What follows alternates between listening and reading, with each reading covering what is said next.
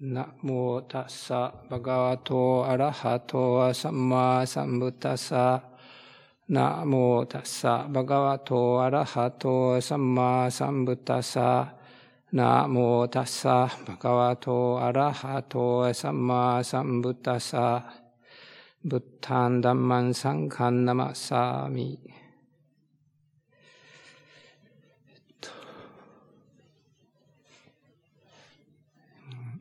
It's a very peaceful evening. So tonight, this evening, instead of talking probably very genuine Dhamma, more like I would like to share my own experience of life. I hope you don't mind.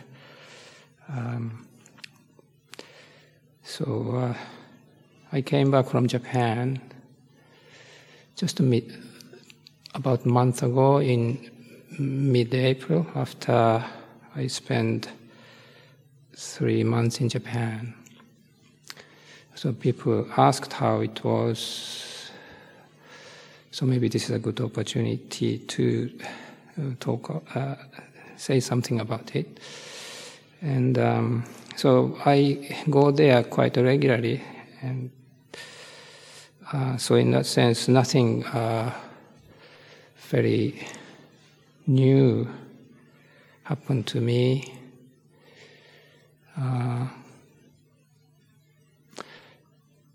Because I go there, actually when COVID pandemic was fully on, I was sort of trapped there, I couldn't move.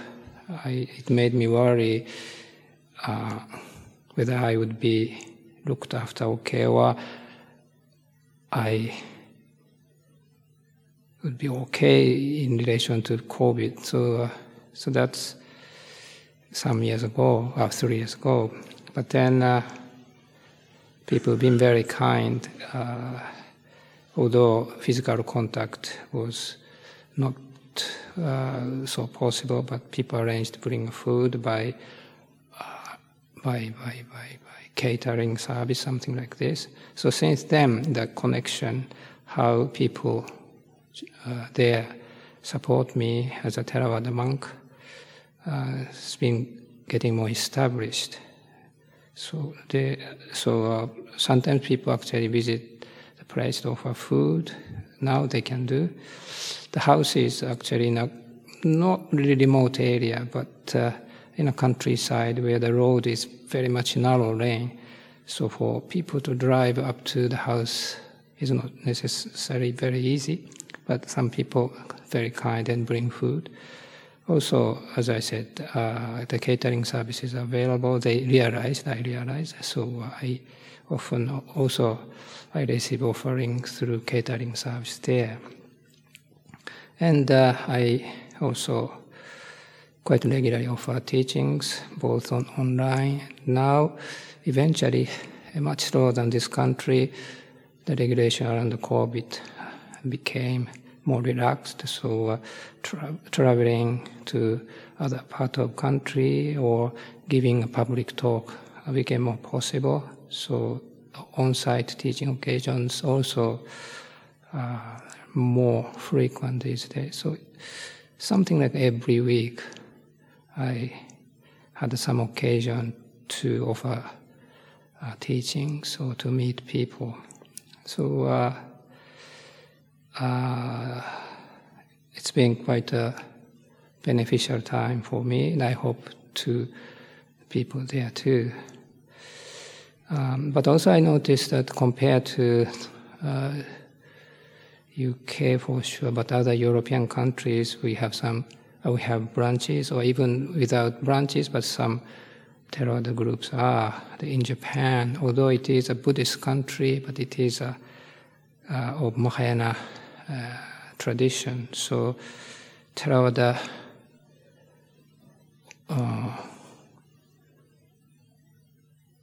teachings, or Theravada Buddhism is pretty much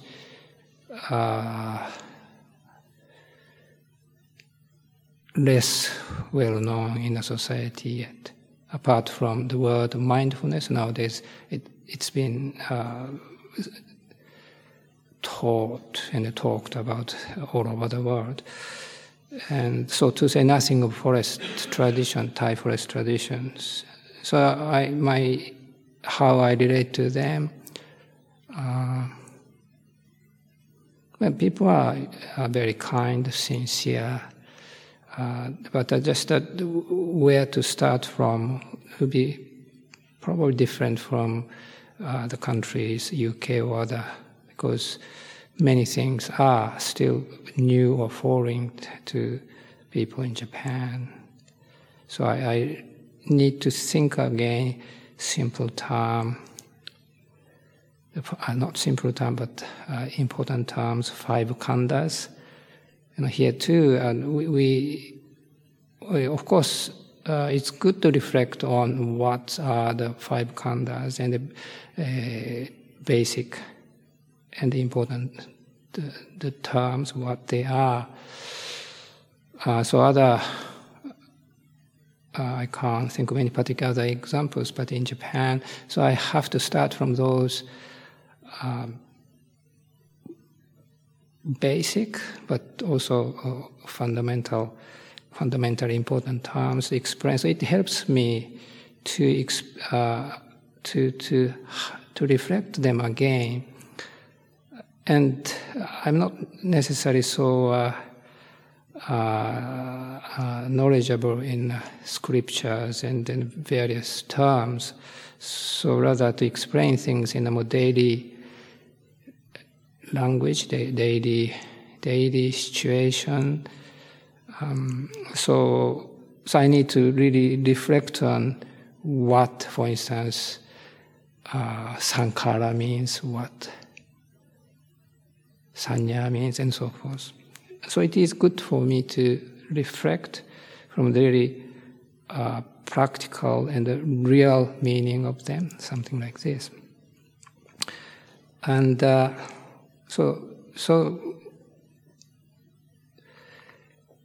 yes, so my time there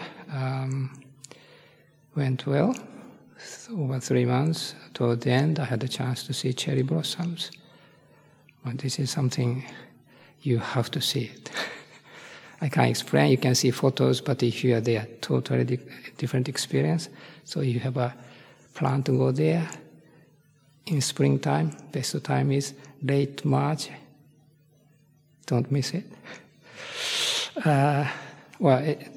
Okay. So when I came back here in mid-April, somehow this time I felt stronger than previous times that presence of Sangha or to be with Sangha members, I really felt something strong to my heart. Particularly, just today we had a Patimokkha recitation in the morning, and when I came back, and a few days after, we had a Patimokkha day, and we sat. I think we had a few visiting elders as well, so we sat here in this hall, and just to be with and to be surrounded by the monks wearing these saffron colored robes, and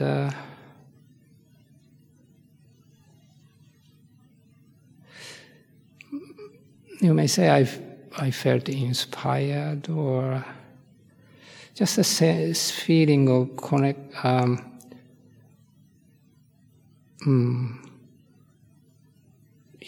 the word I had then was maybe I'm very fortunate, so fortunate to be in this situation, to be with friends, but also with the Sangha. And maybe it was more formal occasion, but because of the formal occasion in this place, it brought me a sense of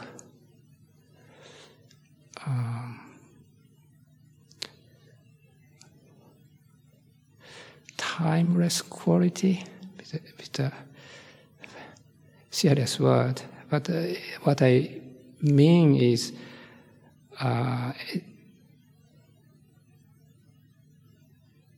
although this is in UK, Hertfordshire, or 21st century, but when I was there, or when I am here now, surrounded by the monks, the Patimokkha situation is just with the monks wearing this robe. What I felt, or what I noticed and felt connected again was that what is samana means, what is there. Well, we can talk about what we committed and so forth, but just the presence of people with these robes reminded me of the taste. Right now, this word of timeless quality, timelessness, something like this was significant, and I really appreciate that. Also felt, this is wonderful. And well, it's already 1 month past, so that experience of freshness maybe has become dull by being in the various meetings, having to cope with this problem, these changes and so forth. So, but when I came back, it was quite a tangible experience. I thought I like to remember this. And then now, sorry, I did go back to my time in Japan. Although I said things went very smoothly as previous occasions, but one event happened. My nephew died beginning of January, soon after I arrived there. And I asked dedication. I sent an email to Ajahn and he kindly dedicated the chanting here. And so also I received a very kind message from various members of the community. Well, I didn't have a chance to thank, so I'd like to take this opportunity to express my gratitude and appreciation. So let me speak just my nephew's passing. So he's a disabled person, age 40. Disabled, we may say both mentally and physically. When he was born already, we didn't know what was wrong, but soon after his birth, his growth was found something not right. So I still remember my sister-in-law, his mother, brought to university hospital when I was a medical student, and then they couldn't give a diagnosis yet, but soon later he got a diagnosis, and it is Noonan syndrome. I don't think any of you know here, unless you really, even some of the doctors wouldn't know. But anyway, sort of similar to Down syndrome, but it is a different condition. So it's a born condition he had to live with. And so 40 years old, the physically height-wise about 8 to 9 years old boy, that kind of size, height. Weight only 25 kilos, even less. He doesn't eat. So his mother's, one of the things she really wanted to make sure was to her son to eat, because it's easy to lose weight, and then 20-some kilograms means literally just bone and skin. It's really, so if you do not eat, it means it really affect his life quality. Life already challenging, but it is very significant. And he was able to walk a little, but became less and less mobile. So recently, I think sometimes he had to be on a wheelchair, sometimes maybe manages for short distance, and also toilet. This is very significant matter for taking care of disabled people. Fortunately enough, he was able to go to toilet himself. But also when he became difficult to walk, this toilet issue also just next to question. So although he was weak in many ways, still he was managing okay. And we thought, family, particularly mother, my sister-in-law, thought he would be okay, just surviving, not surviving, managing, supported by many. And when I arrived Japan, my sister-in-law, just told me the nephew was in hospital. What happened was maybe New Year Day Eve or day before, he started to have some symptoms. Just the level of consciousness went down, something not correct. So mother noticed. But in Japan, New Year time is the most significant day. It's just like a Christmas time here. So from New Year Eve to a few days New Year time, many public activities become stopped, including hospitals. Of course, hospital needs to have patient, but the usual usual working hours stopped happening until 4th of January, something like this. So for my nephew to be hospitalized was already an issue. Fortunately, eventually ambulance managed to bring him to the hospital, but it was still COVID regulation time, so there was no chance for even family members to be nearby nephew. And this is very, very difficult. If it's a, let's say, usual person, even if a difficult condition, at least we can communicate. Like nowadays, there's a various social media, WhatsApp or something like this, to talk from the ward to the parents. But of course, with my nephew, something like this is impossible.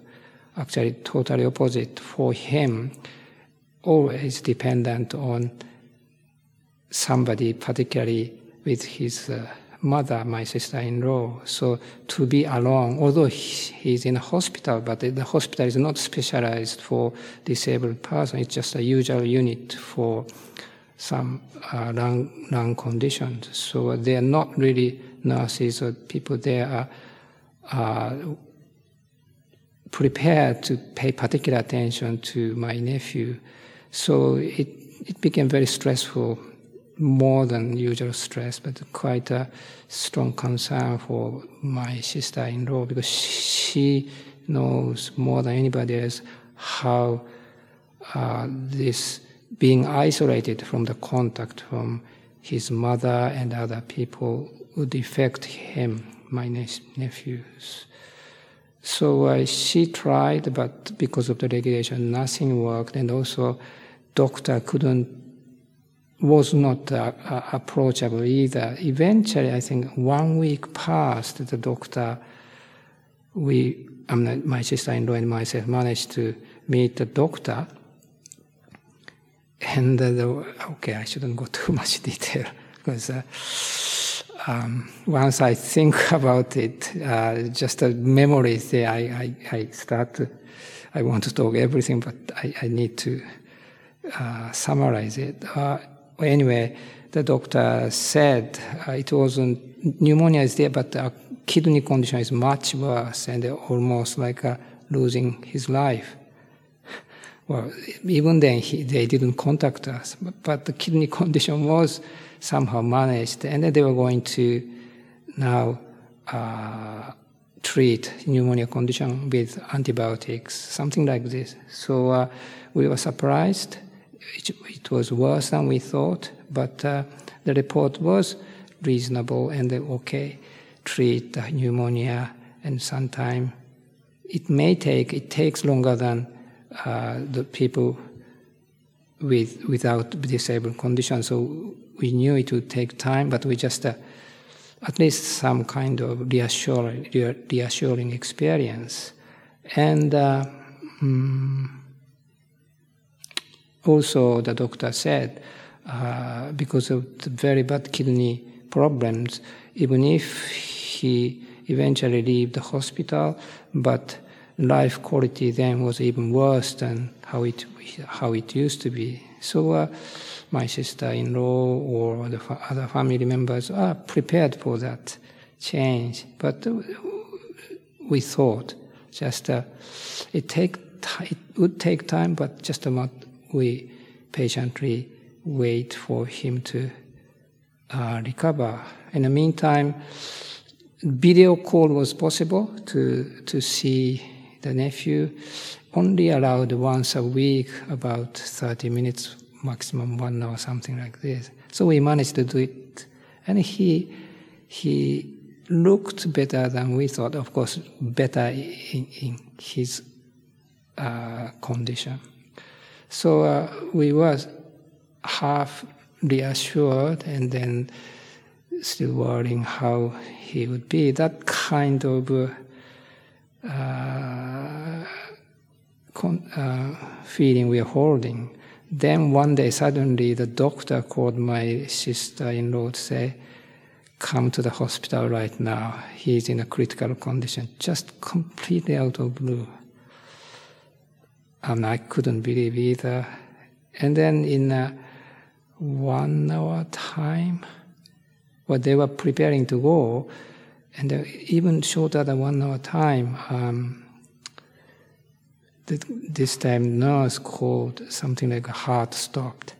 So everything was so sudden, and then a change was totally unexpected. Although he was in a hospital, and then pneumonia is not a simple condition, of course, but we had a clear hope, and this is totally unexpected. So when my nephew died in a very sudden way, it was a shock to many, particularly to my sister-in-law.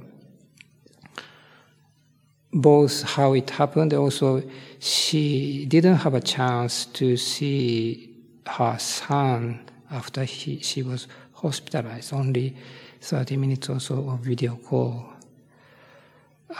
So after this,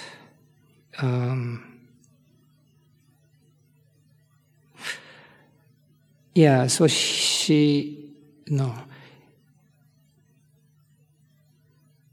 So in Japan, when somebody dies, funeral happens very quickly, not like here. Usually 2 days, longest 3 days, very, very soon the funeral happens. But maybe because of the COVID condition, crematorium was not available, so we had to wait a bit longer. But then this allowed the body to stay in my sister-in-law's place for a few days. I think it was 3 nights. Because for her, she didn't have a chance to be with her son physically. So although my niece was dead, but to have body at her place nearby her was important, and it was helpful. And also it gave an opportunity to friends to visit my nephew. And I couldn't do anything, but I thought, at least I also wanted to be with my nephew. So I visited there every day and sit there for a few hours. And what I saw was people constantly came to see him. Group of 3, group of 5, and they came and talked with my sister-in-law. Each group, long conversation, long time. Yeah, lots of tears, sometimes laughter. There are actually those who are working at, it's not a nursing home when my nephew was, my nephew lived at my sister-in-law's place, but daytime, weekdays, he used to go to a working place for disabled people. So the staff there also came to see my nephew, and also disabled people there too, or parents of disabled friends. So one after another, really one after another, and each group stayed long time and they talked about him. They know, some of them knew my nephew since their childhood. So I could really see their strong connection and how much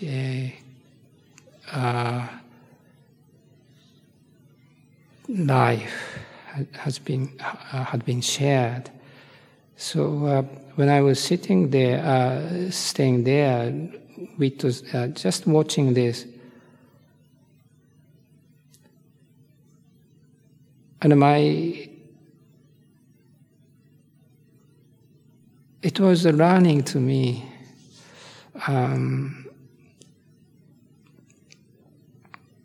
I was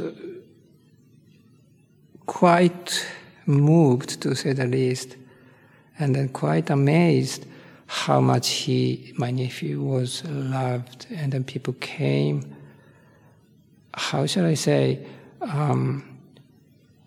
I think I've seen several funerals in this country, in Japan, or to some degree it is also a matter of something I guess, I imagine. But people come to funeral maybe because of the work situation or some connections. But what I saw them with my nephew was, it's a really deep connection, heartfelt time together, when I love or care, those words. And I realized I really didn't know my nephew, how he was.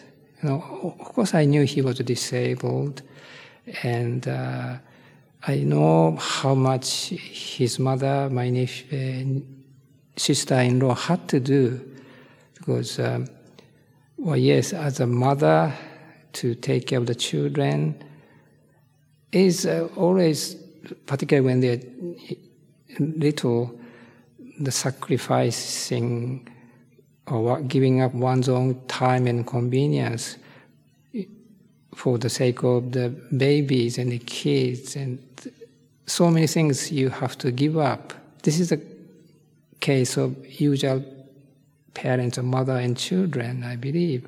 But with the disabled child, or disabled person, what I had to witness was for her, for my sister-in-law,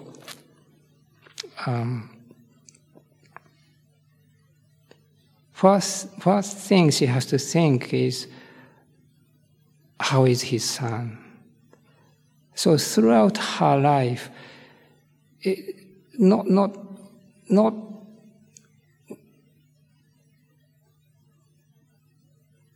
even every single day, unless something is arranged, particularly like my nephew is staying at some nursing home, overseas nursing home, then she will have a free nights.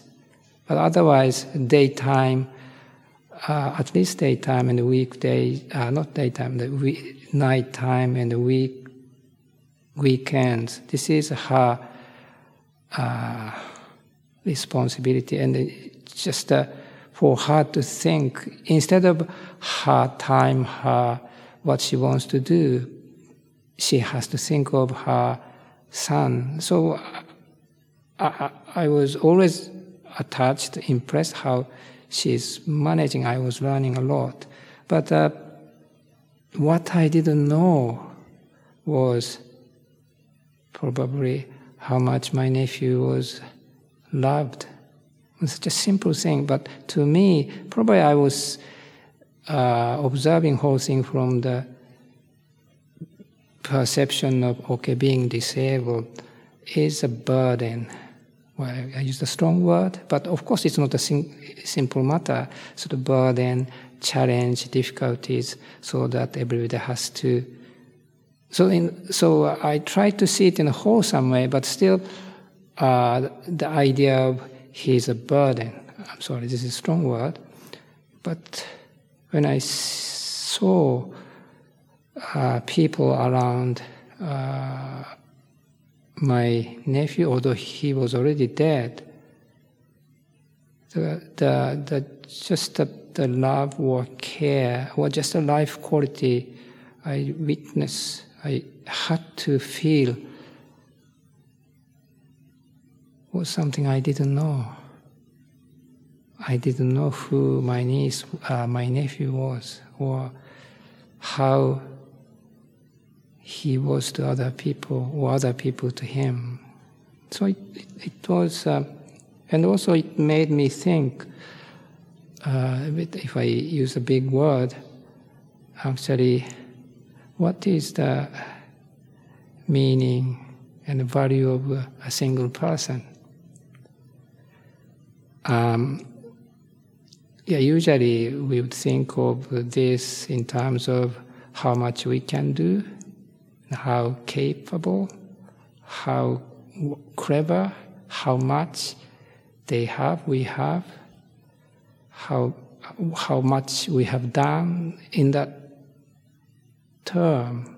And often it is necessary, but what I witnessed was something totally different. Yes, it's not many people, only altogether 20, 30, a bit more people, but what they are sharing and what I noticed there was, I would say, totally different world. So I was, it is something I needed to learn. I guess I'm still learning. And just for cultural thing to share, after somebody dies in Japan, the funeral occasion takes in 2 stages. The night before, traditionally we have vigil. In Japanese we call tsuya. It means they gather the evening before, and we have a Buddhist services, and after that, traditionally we really had a vigil. Nowadays it became more difficult, but we tried. We means my nephew's family. So particularly, I'm a freest person. My sister-in-law, by then she was very tired. My nieces, they are also busy in daytime. So I try my best to cover this vigil. So spending a night, and then following day, the funeral itself. Similar to what we have here. And after that, the body is cremated.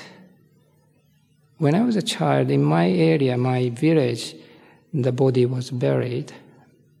But nowadays, throughout the country, I think every place is now to have a cremation. And so the body was eventually brought, after the funeral ceremony, the body was brought to crematorium, and in front of incinerator. So that's the final ritual. The Buddhist monk or priest does just a short ritual, and then let the body go to the incinerator. So this is a real final goodbye. Although the physical, the life faculty is gone, but body still has the form we are familiar. And then now the body goes into the incinerator, and about 1 hour, 2 hours after, close family and friends come back there, and not the body. That's not a body anymore. But the whole thing was brought back in front of everybody. So it is still hot. So it means skeleton is there. Usually it wouldn't have a perfect shape, depending on how old or what kind of medication you had. But it's from skull to vertebrae to arms, legs, and feet. So you can see, And people take turn to pick up bones using long chopsticks, putting into the container. Here when you say ashes means really powder, but there the ashes means pieces of bone.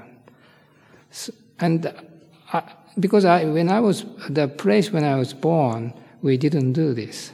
So when I came back after many years, and then first 2015, my brother died. First time to see how they do. And then 2018, my mother died, and this time my nephew. So I was, the funny word to say, but surprised. Wow, they can do this. It's really, they see from how body was to see the skeleton or bones, and then even to pick up the freshly. Not fresh, just and I still remember. I remember when the nephew now turned into ashes, and you can see pieces bone. And so when we want to put it in a container, my niece is boy, 5, 6 years old. And because some of the bone is too long, too big, so we had to break. But the boy said, "Oh, no, don't do that." Mukkon is my nephew's name. Mukkon is suffering. Don't break it. So it's really the feeling of transition. Somebody's body was there, and now changing to ashes, but people still have a memory, like a little boy. For him, it is still the nephew. Somehow image of nephew is there. So a whole thing of really the moment of physical transformation. Very powerful experience. Some tears, but actually it is held in a quietness, or I can't use the word peacefulness, but quietness to receive what has happened. So just I wanted to share how the actual cremation takes place in Japan. Well, because I was surprised myself when I saw it. It is quite a scene.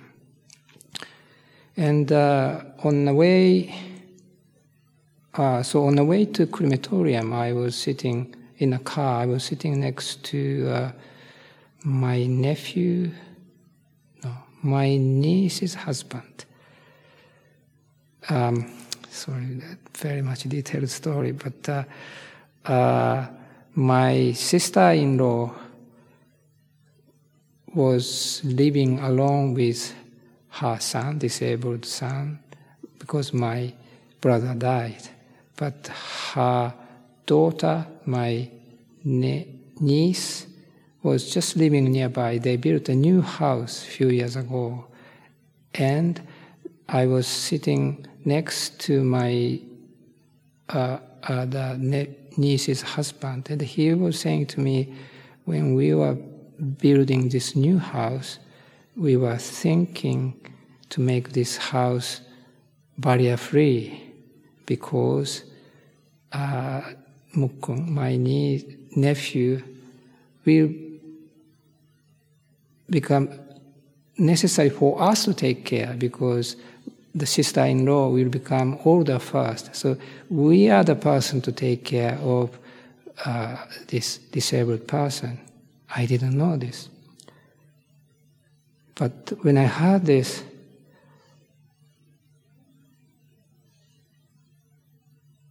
what I want to say is,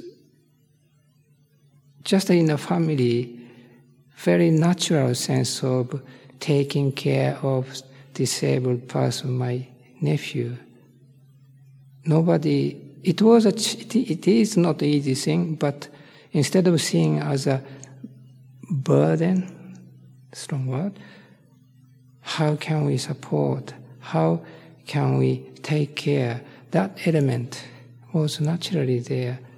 I didn't know I was touched.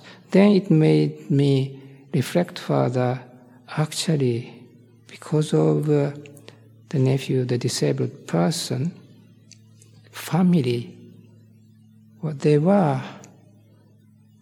always thinking of the nephew.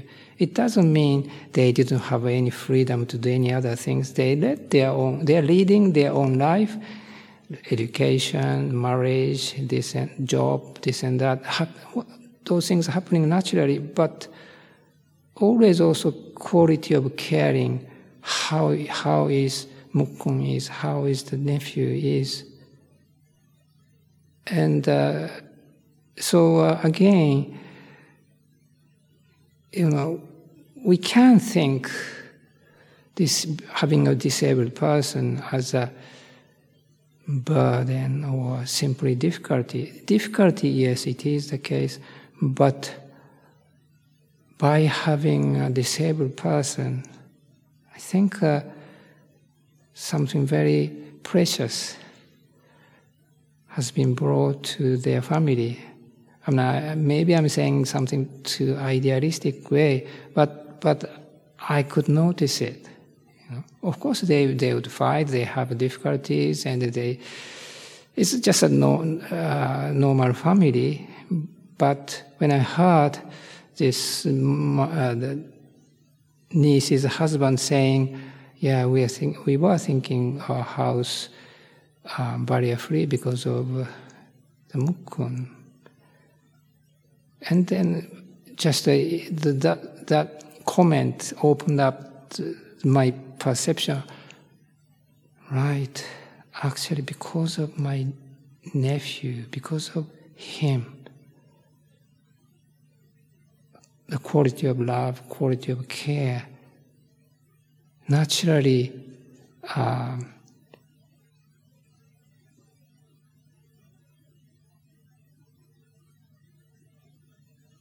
what's the word?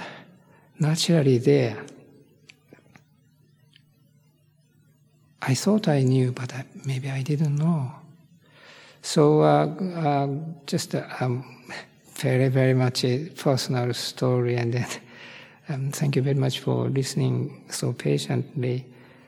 But what I like to share is, when I think of this being disabled, this person being disabled or having a disabled person nearby.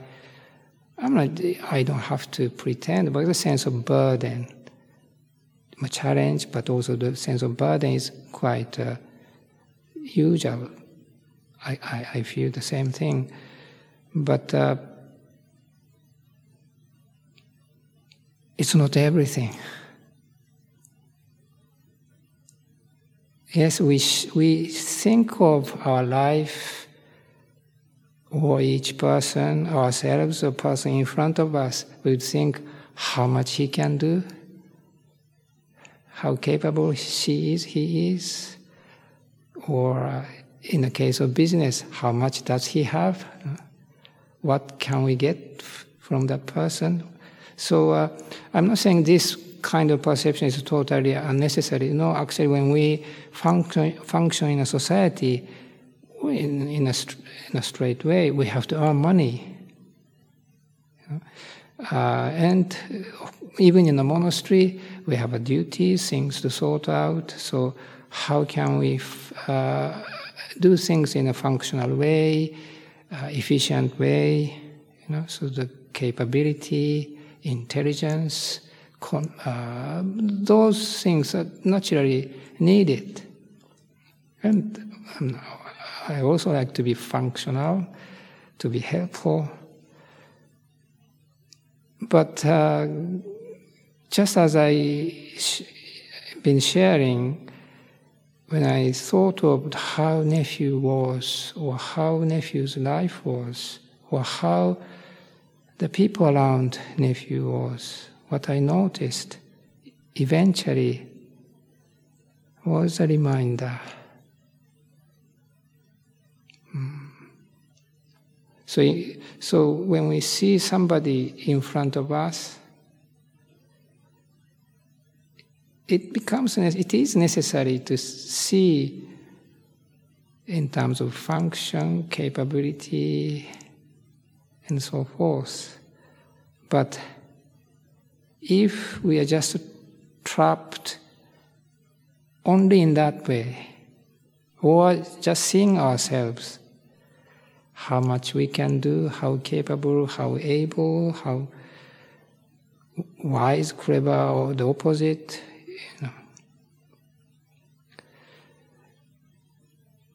life can become very narrow experience, even miserable, because, in the case of being disabled, maybe we can say, I'm okay, it is somebody else's story, but how about aging?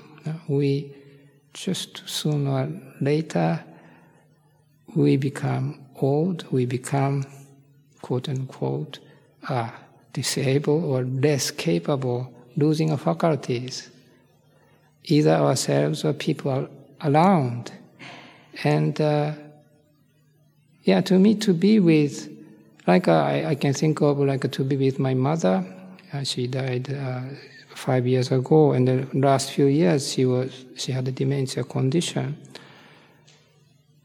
I didn't do particularly physically caring her much yet, but I had the time to spend with her, or very tiny amount of time to be with my nephew. To be with them is very different experience. Well, if I put a very simple term, simplified way, I really needed to be with them. What I want to say is, if I am with some friend, I'm just passing by, can you do this? This is a problem, or how are you? It is sort of 50%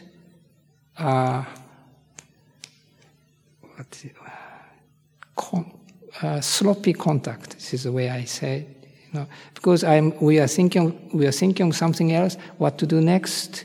This is important, maybe not so important, but just I say something nice to him and I move on. And we are okay, because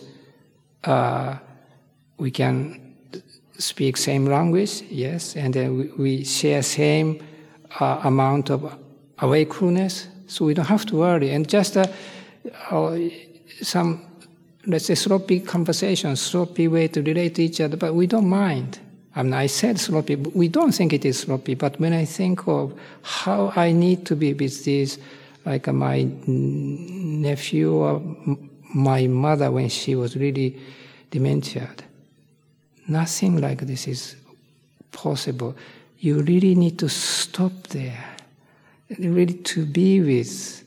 It's not about what to do next or what is more important. Nothing like this. Just like for our, as a practitioner term, if I may use, really need to be the present moment, to be there, fully there.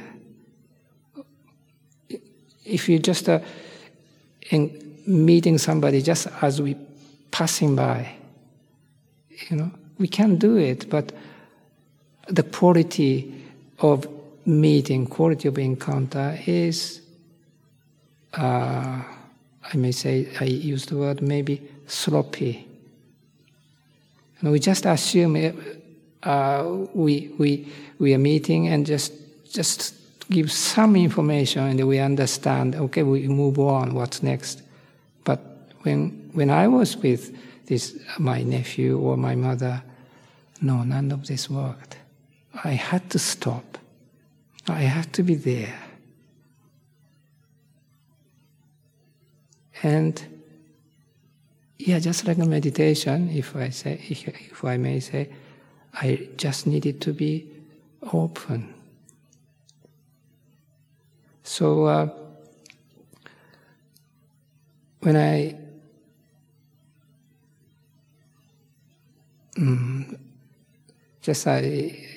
need to close the talk now. My experience, when I had this experience with my nephew, it made me think, what is the meaning of someone's life? If you like, value of someone's life. I repeat again, usually we don't consciously question, but assumption is how much money, how much they attain, achieve, how many friends they have, how famous. So that way, quantity or even some quality in a certain criteria, certain dimension, we, sorry, I use a strong word, judge each other or ourselves. And I say, it is those considerations, those way to look at is relevant in certain conditions, and actually many conditions in a society is relevant. But if we really, even in a monastery, but if we really believe or just unquestioned, we don't question, we're just lost in being efficient, being clever, having a more, how fast, all those things, easy to believe, but just good to remember it is not everything. And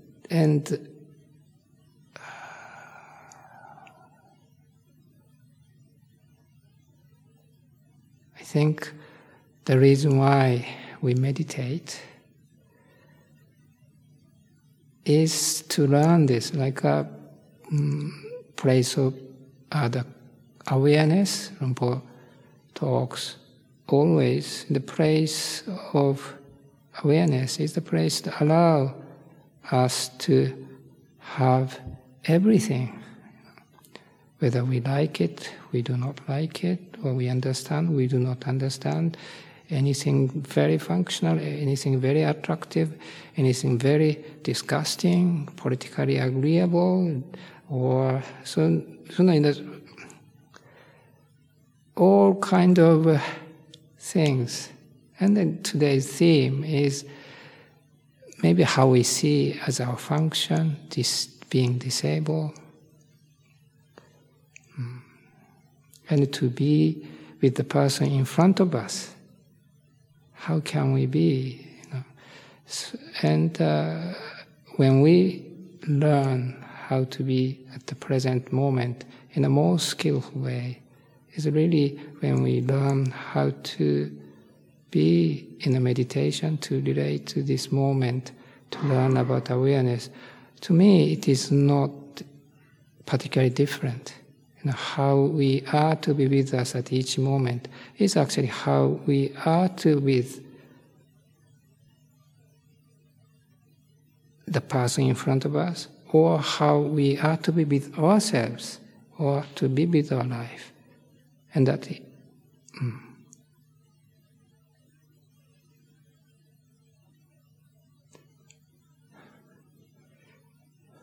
maybe I start to repeat myself, so time to stop now. Thank you very much for listening to me so patiently.